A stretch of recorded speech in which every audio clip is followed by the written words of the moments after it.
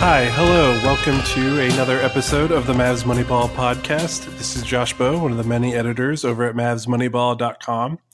Joining me on this Wednesday night, you'll be hearing this on Thursday at the earliest, it's Kirk Henderson, my favorite. Kirk, what's going on? Not too much. Gearing up to for the last road trip of the season, and it also happens to be a West Coast road trip, which means for all of us, you included, fans, we're all staying up late to watch the Mavericks play some shooty hoops. And I'm trying to take it all in right now because soon the doldrums will be upon us. You know, if you're going to watch playoffs, then it'll be June and then July, and then we'll be begging for bad basketball by the end of July. So I'm just trying to take this all in.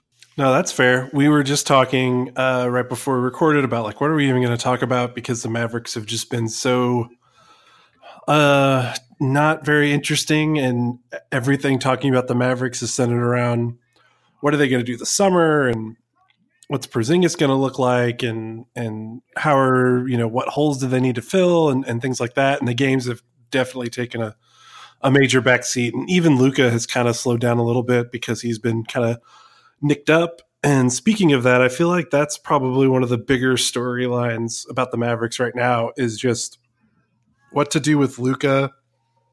I think we know what's going to happen. He's going to play if he can play. But he had that kind of injury scare a week ago against Houston. He played 2 games. One of those games was against the Spurs. It was the worst game he's ever played by far. He missed 8 free throws. He wasn't gimpy or limping necessarily or showing like pain, but he just obviously didn't look right. Then played against Denver. Mavericks lost again in Denver by 1. He had the awesome dunk, but then missed another free throw. And then he sat out against Cleveland, and then played against New Orleans on Monday. So he finally got a night off. And I think it just kind of opened up a discussion about like, what do you do with Luka for these last 11, 10 games of the season, because he has Rookie of the Year pretty much sewn up. Like that award is his. As great as Trae Young has played, I don't think he has not played well enough to mitigate what Luka did the first 3 or 4 months of the season and what Trae was doing the first 3 or 4 months of the season. So even that, I think Luka has that wrapped up. So if he took a night off here or there, I don't think it would kill him. Obviously, it might kill him because he's so competitive from that standpoint. So it's just kind of interesting. The Mavs aren't really playing for anything. Luka's kind of got his postseason award wrapped up, so he doesn't really necessarily have to play for that. Porzingis isn't playing, so there's not too much necessarily chemistry or things that they're trying to work on. I know they got some new guys in, but not all of them are going to be major pieces in the rotation next year, or at least we hope. So Kirk, I know we might be on different sides of the coin of this, even though we probably agree a little bit. But what are your thoughts on what Luka's look like and the health thing and sitting out games and that stuff? I am on the opposite side of this because I think that if he wants to play, you have to let him play. Unless there's a clear medical reason why he's so competitive. This Anthony Davis thing that's happened with the Lakers and him basically trying to force a trade has really affected how I think about Maverick team building. You don't want to, you need to really thread the needle between, working with star players as much as possible and also protecting them from themselves. What I thought was particularly crazy about that Spurs game was that, yeah, he was medically cleared, but by halftime, I mean, he looked like a guy who was playing underwater. There was just like, frankly, he was one of the key reasons why they lost the game because of those free throws, because, Jalen Brunson had such a huge game. I was surprised they kept playing him because his shot, like, it released his hand and it looked like it entered the multiverse and came out a different place. It was truly, truly weird to watch. So, I think they need to be as honest with him as possible. They want him to play, but if it's not working for him and he's injured at all, he needs to also, be honest with the team and say, look, this just isn't feeling right. I need to sit. I mean, I think the rest of the year, he's probably going to finish out. There's no real, I wouldn't be shocked if he sits against like one of the Memphis games, but fans pay to see the stars, and he's fun to watch play. And I don't think that as much as we want to start talking about individual games and like have that play into what we're talking about with the lottery, whatever will be to at a certain point. So I think like getting that granular about specific losses is really just a way for everyone to like drive themselves insane. So I think for now we should just kind of watch the basketball, enjoy it as much as we can, and then just see where this takes us. Yeah, I'm with you on the losses and trying to look at lottery odds and things like that. It's fun, because there's not much else for the Mavs fans to be doing right now. But yeah, like you said, just the team is not gonna all likelihood not keep their pick, and they could lose every single game from right now and not even budge an inch in the standings down or going down. So that just kind of seems like fool's gold, except if you're just kind of having fun with it. With Luka, I totally get that. He is obviously a competitor. He wants to play, and I love that about him. And it's one of the kind of Dirk qualities that he shares, and that he will go kicking and screaming when trying to miss a game. And like you said, though, like that Spurs game, it was just kind of eye opening how bad he looked and how it wasn't getting any better. And even Rick Carlisle admitted after the game, he was like, "Oh, he played like 33 minutes. That was probably too much." And I'm just kind of thinking, yeah, I think that was, like everyone else was watching him. And I don't know if I really advocate him sitting out like a lot of games of these last 10, but kind of like what they did with the Cleveland game, just giving him one night, maybe a week or something, just might help a little bit. Maybe not even that. He might not even need another night off. But I'm glad he took that night off against Cleveland, because not only physically did he seem banged up, but the Mavs have had a lot of the last 3 or 4 losses have been pretty brutal losses. The New Orleans loss was overtime. Denver loss, he missed the free throw and they lost the final at the buzzer. The San Antonio game, they lost because he missed, they lost by 7 and he missed 8 free throws. The Houston game, they lost by 1. So they've had a really rough stretch of games where they've lost right down in the final minutes or final seconds even. And you could tell it gets to him. Like, he gets pissed off. He does not like losing. And he visibly kind of shows his frustration. And it's not like in a bad way, like a bad team. It's just, he loves to win and he loves to compete. And when he's not doing that, he gets pissed off like we get pissed off about stuff not going our way. So I like that about him, and I understand it. But I was almost worried after that loss to Denver. I was like, man, he might need a night off, not just to rest his knee or whatever else is ailing him, but just to get his brain like recalibrated and refocused and kind of chill out mentally, because I think he was really taking those losses to heart, and I think he was putting a lot of pressure on himself. I think it felt like he was blaming himself for a lot of those losses. So I was really happy to see him just get a night off, clear his head, and try to kind of shake the cobwebs a little bit and try to get out of the funk that he might have been in, and by putting so much pressure on himself to be a winner. So that's kind of I was also thinking about that. Like, he might not just need rest, physically, but also mentally. And I mean, the guy's played a lot of professional basketball over the last 3 years too. Well, so I went and did a dive kind of into his minutes when he was playing overseas, because he played a ton of minutes or a ton of games. That was one of the things we were all kind of excited about. I want to say he played in the neighborhood of 80 games last year overseas, but he was also only playing 25 minutes a game because the FIBA games are only 40 minutes instead of 48. So he's playing 8 to 9 more minutes a game than he's ever played before, while playing better competition, while doing, while basically breaking records and barriers. He's been really interesting. Now, the one thing that I noticed when we came out of All-Star break, there were a string of games. I'm looking at the stats here. The first 4 games after All-Star break, he shot no more than 16 times per game. Yeah, I felt like he was really trying to get his teammates involved. His shooting percentages were up a little bit. He wasn't really making the attempts. And then these last, 6 or 7 games, his shot attempts have gone back up. And that's largely out of necessity. I mean, the Mavericks are terrible.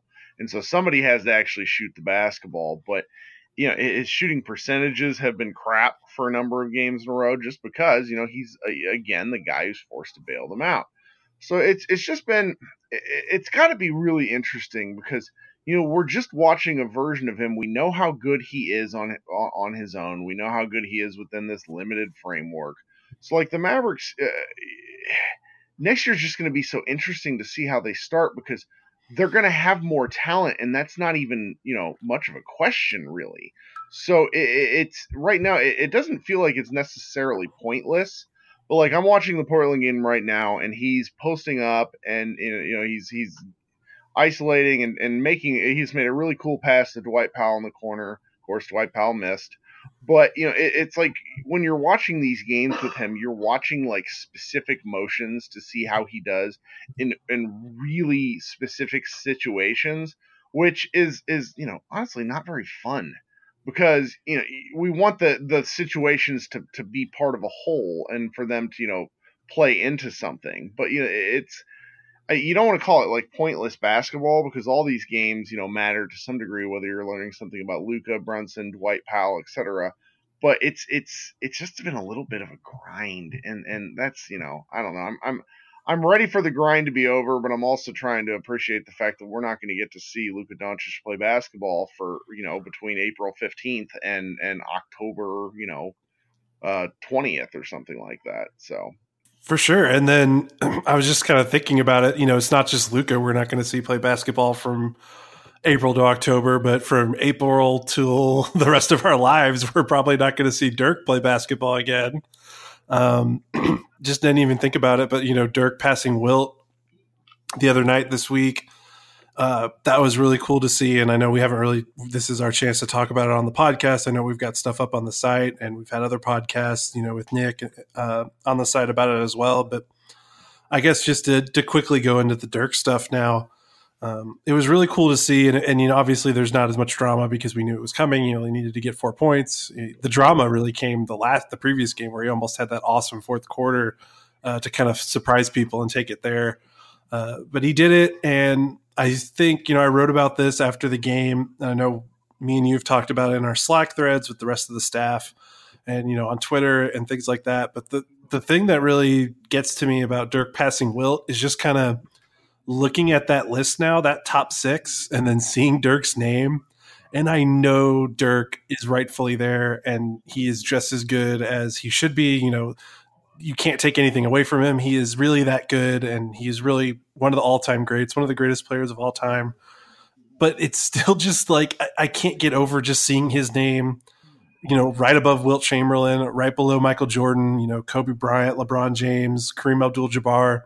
Like, you think of just all the awesome players that Dirk has played with, like Tim Duncan and Kevin Garnett and Steve Nash, and just all of these legends that have been in the game that aren't on that list, that aren't in the top 6. He's above Shaq. Like, I know a lot of it, part of it's his longevity, but that's kind of a skill in a way. Like, he took care of his body, and he was able to be, produce at a relatively high level even when he got older.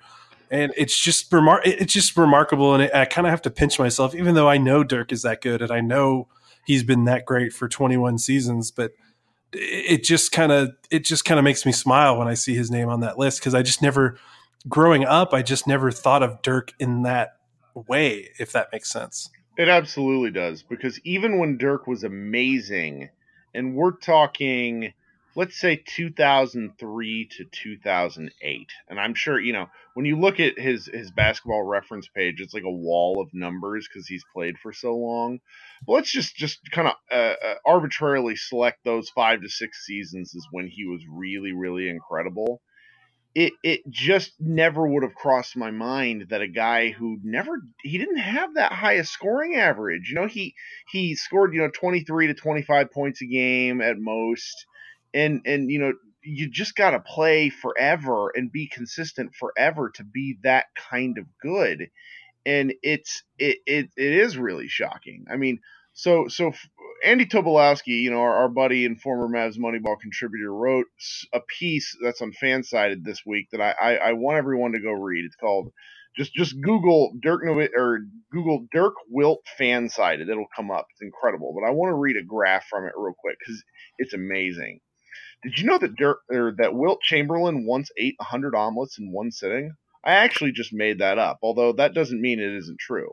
But there isn't anything that you wouldn't believe about Wilt Chamberlain. That's the point. If I said he played one season against a league composed entirely of sentient bears, you'd go, yeah, okay, but where did he finish in MVP voting? And he just crushes it with that, because Wilt Chamberlain is basically basketball Paul Bunyan. If you haven't read any of his autobiographies, I can't recommend them more. I want to say I've read 2 because the stories are just insane. Yet you finish reading it and go, okay, I believe that, because the man was larger than life. And now Dirk has scored more points in a basketball a career than him. It's really pretty incredible. And it was a lot of it'll be much more fun to kind of talk about down the road. It was really passed with a little bit in NBA circles. People gave it credit, but it's been a long season of celebrating Dirk and Dwayne Wade, so people are kind of over it at this point. But it was still lots of fun, and like I've seen some really incredible videos of peak Dirk this week, and it's we're super fans, and I've forgotten some of the things he was able to do. It's just wild. I really look forward to the 4 to 5 year look back at Dirk after this, when we think, okay, that guy changed the game in ways that are still affecting, how teams are built today. Yeah, and it's more than just being like, well, he was a tall guy that can shoot. He was more than that. Like, I think when you talk about watching those clips, and sometimes we forget how good Dirk was. I think a big thing that comes up, that happens when we have fans that tweet at us that obviously were either blind or just were not of age when Dirk was doing the great things that he was doing in his prime. But like, the thing that I always forget, that when I watch, even though I watched it live, I watched it with my own eyes when it was happening at a somewhat older age. I mean, I was a teenager, like I was conscious enough, but that I keep forgetting. And then I go back when I watch these clips, is that Dirk was so fluid, and he was such a great athlete. And yeah, he wasn't like a Kevin Garnett gonna dunk on your face kind of guy, but just like watching those clips of him, the way he moves and the way he runs, I think is just like, he is a 7-foot guy, and you keep forgetting that he's a 7-footer because he just moves like a guard. And like, there have been other 7-footers that have been athletic, and there have been other 7-footers that have been able to shoot, and there have been some 7-footers other than Dirk that have put those two together. But the way that Dirk, the fluidness of Dirk and his ability to kind of handle the ball and make moves, dribble moves like a guard in a way, obviously not like crazy Steph Curry things, but just the way he was able to cross over and pull up at the elbow out of an isolation. And you're just like, wait, this guy is 7 feet tall. That's like, it's just kind of outrageous. And like, we still don't like, maybe Karl Anthony Towns is kind of doing a little bit of that, but we still don't even have anyone that's really doing that. Like, we've got some stretch fives, and Kristaps Porzingis is probably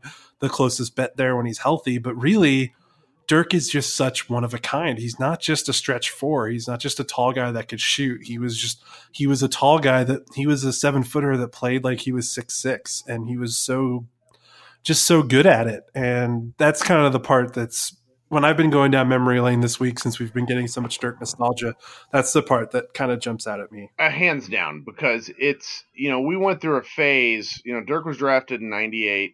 We went through a phase the next several years of teams trying to draft Dirk-like players. And the difference between Dirk and everyone who has come since, with the exception of maybe Luka, is the fact that Dirko, what's wrong with me? That Dirk was so athletic in ways that we don't value. He was obviously super skilled, because the skill is what it's allowed him to stay into the league until year 21. Because the last 4 years or so, that's basically what he's relied on, is his skill. But his athleticism and his like quick twitch, his ability to put the ball on the floor, his ability to pump fake and move, is really what separated him from everybody early. I mean, there's the ongoing and constant, Kevin Garnett versus Dirk debate. Garnett was a generational defender, and Dirk absolutely lit him on fire. And that's because he was athletic in ways that we just don't necessarily value comparatively. He could dunk the ball, but where his real value lied was his core strength. It's like he's probably, he was so flexible, his ability to get shots off in funky ways. Like that's just like that's the sort of thing that we don't understand, because the last 5 or 6 years, basketball has evolved to be much more ball handler friendly. So it's harder to put that in context with today's players. But all you really need to do is go look at the all NBA teams of the early 2000s, and then really the last 3 to 4 years, and see who makes the forward positions. And it's just a different kind of player now than it was 10, 12 years ago. And Dirk's in no small part responsible for that. The ball handling and things like that have become more and more valued. And there was a time when Dirk's ability to put the ball on the floor and get to the rack was just so valuable. Yeah, I mean, he was just a free throw machine in his prime. Like, especially after Avery Johnson started coaching him. Like, he lived at the line more than we kind of think of, because like you said, the last 5 years he's basically just been a spot up shooting guy that doesn't get in the paint and doesn't go near the rim. But yeah, he lived at the line, and he loved to get to the basket, and he loved to get do the dirty work in the post. And maybe it wasn't always didn't look like Tim Duncan flipping up hook shots. He was maybe fading away, but he was just so good at that, and it was just kind of an unheralded part of his game. And that's kind of, when you talk about him changing this era, and I was kind of trying to think, when we were thinking about guys that have come after him that have tried to emulate him, and I was trying to think of more traditional 4s and 5s that have tried to do it, and that's why I could only come up with Cat. But really, like, I think the closest has been, you wouldn't consider him like a 4 or a 5, but it's Kevin Durant. He's pretty much a 7-footer, maybe not quite there, but he's basically a 7-footer and with long arms and can play in the post a little bit. I know he's kind of got raised as a 2 or a 3 when he first got into the league, but that's probably the best comparison of someone that's come into the league that has been at that height and tried to emulate that kind of skill and that touch. And it's just kind of wild how special Dirk was and how much of a one of a kind he was. Yeah, I'm gonna enjoy watching the clips the next several weeks or months, depending on if Dirk actually decides to hang it up. I really think he's probably trending that way, and if that's the case, I'm gonna enjoy just all the nostalgia that comes with 21 years of game footage. Yeah, definitely. Well, on that note, let's take a quick break, and then we'll come back with some more and probably wrap up this podcast after this. Okay, and we're back. It's Josh Bowe here with Kirk Henderson, trying to get through a podcast as we get through the end of the season. And luckily, Dirk passing Wilt was kind of a nice inspiration for us to kind of get a little nostalgic about Dirk. We've talked about Luka and kind of what he's been going through with his kind of injuries and trying to finish out the kind of grind of the season. I think to close this podcast, last thing I guess I kind of want to talk about is, since the team, since there's not much to look at right now in the wins and losses and things like that, is kind of looking toward the future, but staying with this team. I know Tim Cato at The Athletic kind of wrote about this for his column today, and talking about the pieces that are on the team right now and what are they going to be like next year, because we know that Kristaps is going to be on the team. He's going to be a major component. But outside of him and outside of Luka and then, Jalen Brunson, there's really there's a lot up in the air, not necessarily in terms of who's going to be on the roster, but kind of role and prominence and minutes and things like that. When the Mavericks made all those crazy trades and brought in Porzingis and shipped out DeAndre, West, and Barnes, I was hopeful. I didn't think the Mavericks were going to be a better team, but I was hopeful that guys like maybe Dorian Finney-Smith or Maxi Kleber could maybe be cheap starters if the Mavericks don't do well this summer. And I think the thing that I'm learning is that I don't think that's necessarily the case. And maybe at best you would want one of them to be a starter, but preferably I think you would want both of those guys to come off the bench. And I think that really opens up some discussions about where do the Mavericks look. And I just kind of wanted to get your thoughts on that, because I feel like that's really outside of Luka and Dirk, it's really the only thing to watch for. Like, do you see from the guys like Brunson and Finney-Smith and Kleber, obviously the Mavs are going to try to make a big push and get some starters, some high quality starters with their cap space. But do you see any of those guys, like if any of those guys are starting, do you consider it a failed offseason, or do you think that those guys have shown you enough or shown you anything at all that you'd be okay with one or two of them being a starter next year? I'd probably be okay if Dorian Finney-Smith is a starter. All the rest of them are really, Brunson is showing a lot, but I just don't think he has the size and really the passing chops to be the kind of, secondary playmaker the Mavericks want. He's a heck of a scorer. He's really shown that since the All-Star break. I feel like I wrote this in the preview for the Portland Mavericks game, but he's putting up comparable numbers to what Dennis Smith is currently doing in New York.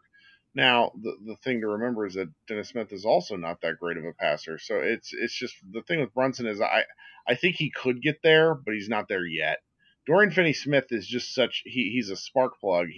If he's your small forward and you don't really need anything out of him other than playing defense and running around like a man with a man possessed, then that's really, I don't think that's a problem for Dallas moving forward. But the rest of them, I have a little bit of an issue with. Maxi Kleber is excellent in short bursts off the bench. Dwight Powell has a great March every year. That should say something to everyone. When the Mavericks are also terrible every March, those two things start to be related after enough time. So it's really about, what can they do in terms of either, picking up a top-notch secondary playmaker, picking up a person who can rebound the basketball, because it's been painful since the break where Luka is by far the best rebounder and no one else seems to be able to do it very well.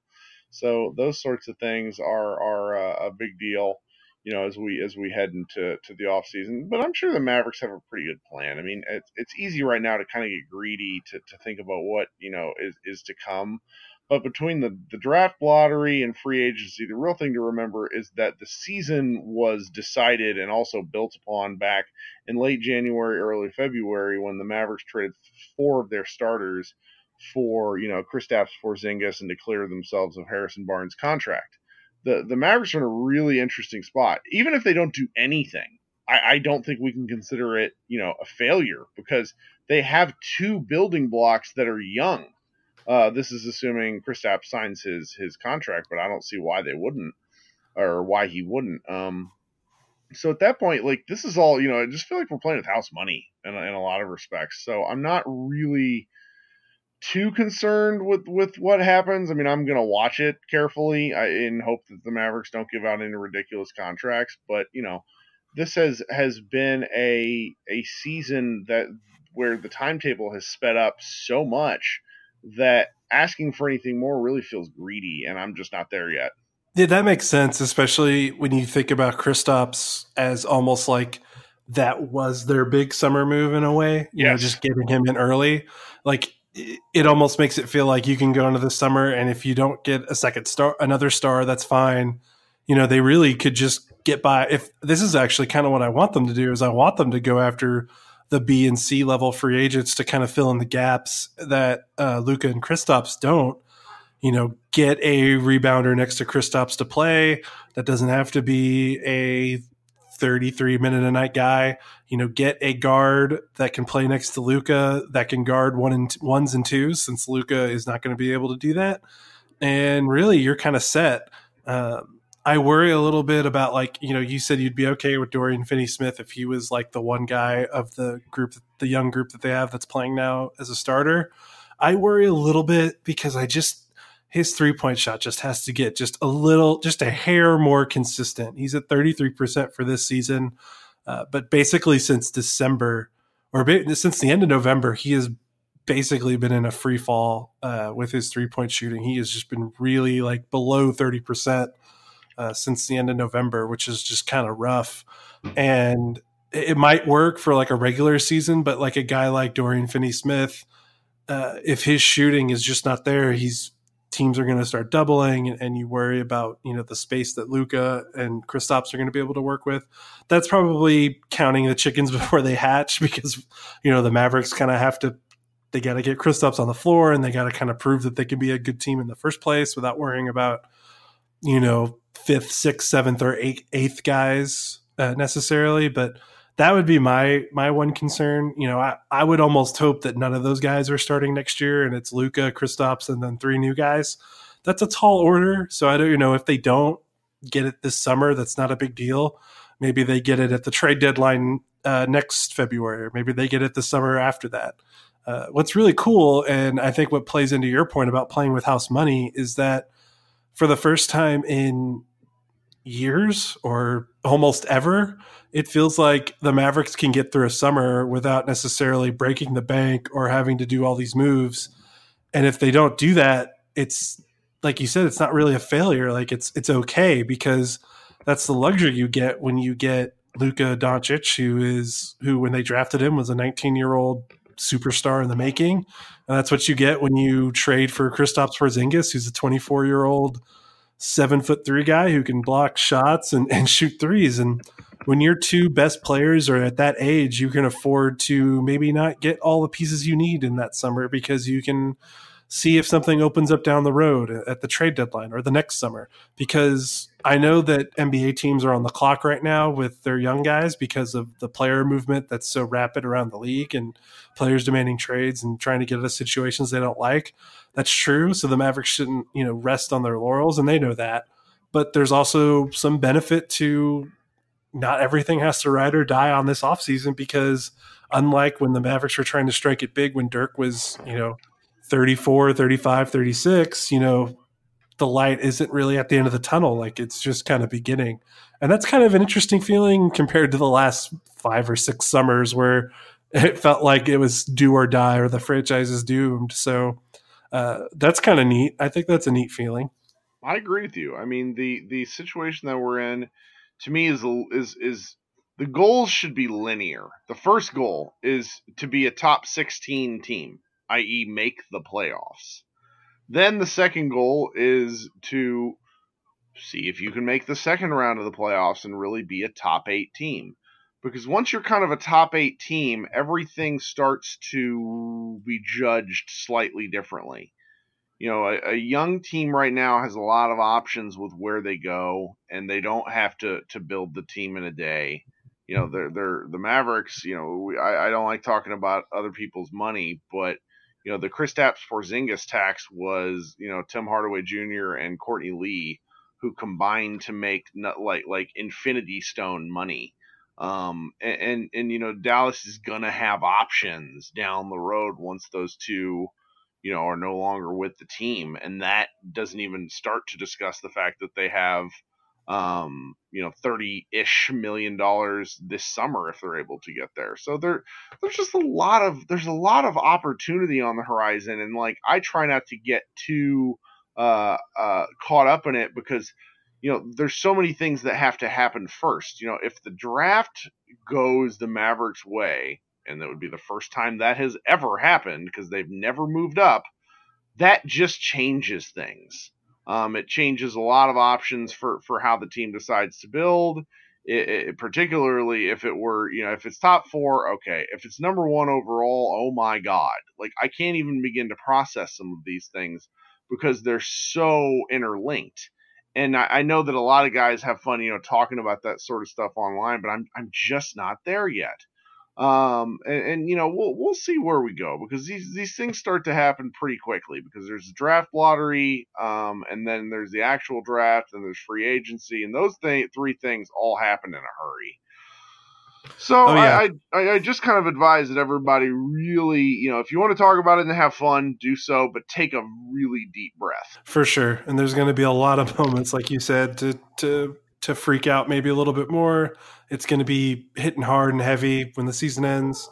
That's one of the things the NBA is kind of picking up from the NFL. Like the finals are over, and then it feels like the draft is like next week. I don't know if it's actually that, but it feels like that. And then the week after that, it's free agency. And that lasts almost 2 months, really. Like it's all of July and then some of August. And then even then there's some more moves being made. But so it'll be crazy, things are going to pick up, and like I said, it'll be nice to know that the Mavericks don't have to have everything ride or die this summer. But man, you talk about the draft stuff, but you're putting out the Zion juju. You're putting out the Zion energy for sure. I know you want it. You're using your powers for good. I just can't help it because he's kind of omnipresent in basketball right now. If you're listening to this podcast on Thursday or Friday, you're doing so likely while there's NCAA tournament games going on, which means you're a truly hardcore Mavs fan. But if you haven't had the chance to watch Zion play basketball, it's the kind of feeling I got when watching Luka last year, and it's a little bit different because he's an athlete in a way that I can't properly contextualize. Because LeBron James was sort of skinny in high school. This guy weighs 285 pounds. Which would be the second biggest player in the NBA right now. And he really seems to like teleport all over the floor. Like I hate to get too deep into specific guys, but it's just, there's not been anyone like him. The closest thing, like I want to say that my friend, Brian Cosmos on Twitter, at the start of the season described him as like Larry Johnson if you put him in a cave at birth and only played hardcore if you only played like metal for the entirety of his life. Like the guy's just incredible. He's also really skilled, and if you don't think he's skilled, you don't know what the hell you're talking about. So thank you. Thank you for coming to my TED Talk. Yeah, thank you. I think that's a good stopping point because we could go on a Zion. I feel like Zion talk will need to happen for another podcast just in case something crazy happens in the lottery or just getting prepared. But I'm with you. Watching Zion feels like Luka in a sense that like, holy crap, this guy is so much better than everyone else. And it's so obvious. Like it's so obvious. Like you just need to take a half hour of watching the top prospects and it's clear like which one is head and shoulders above better than everyone else. So we'll see what happens there. But Kirk, thanks for joining me. I know on East Coast time it can be tough, so I always appreciate you getting it out.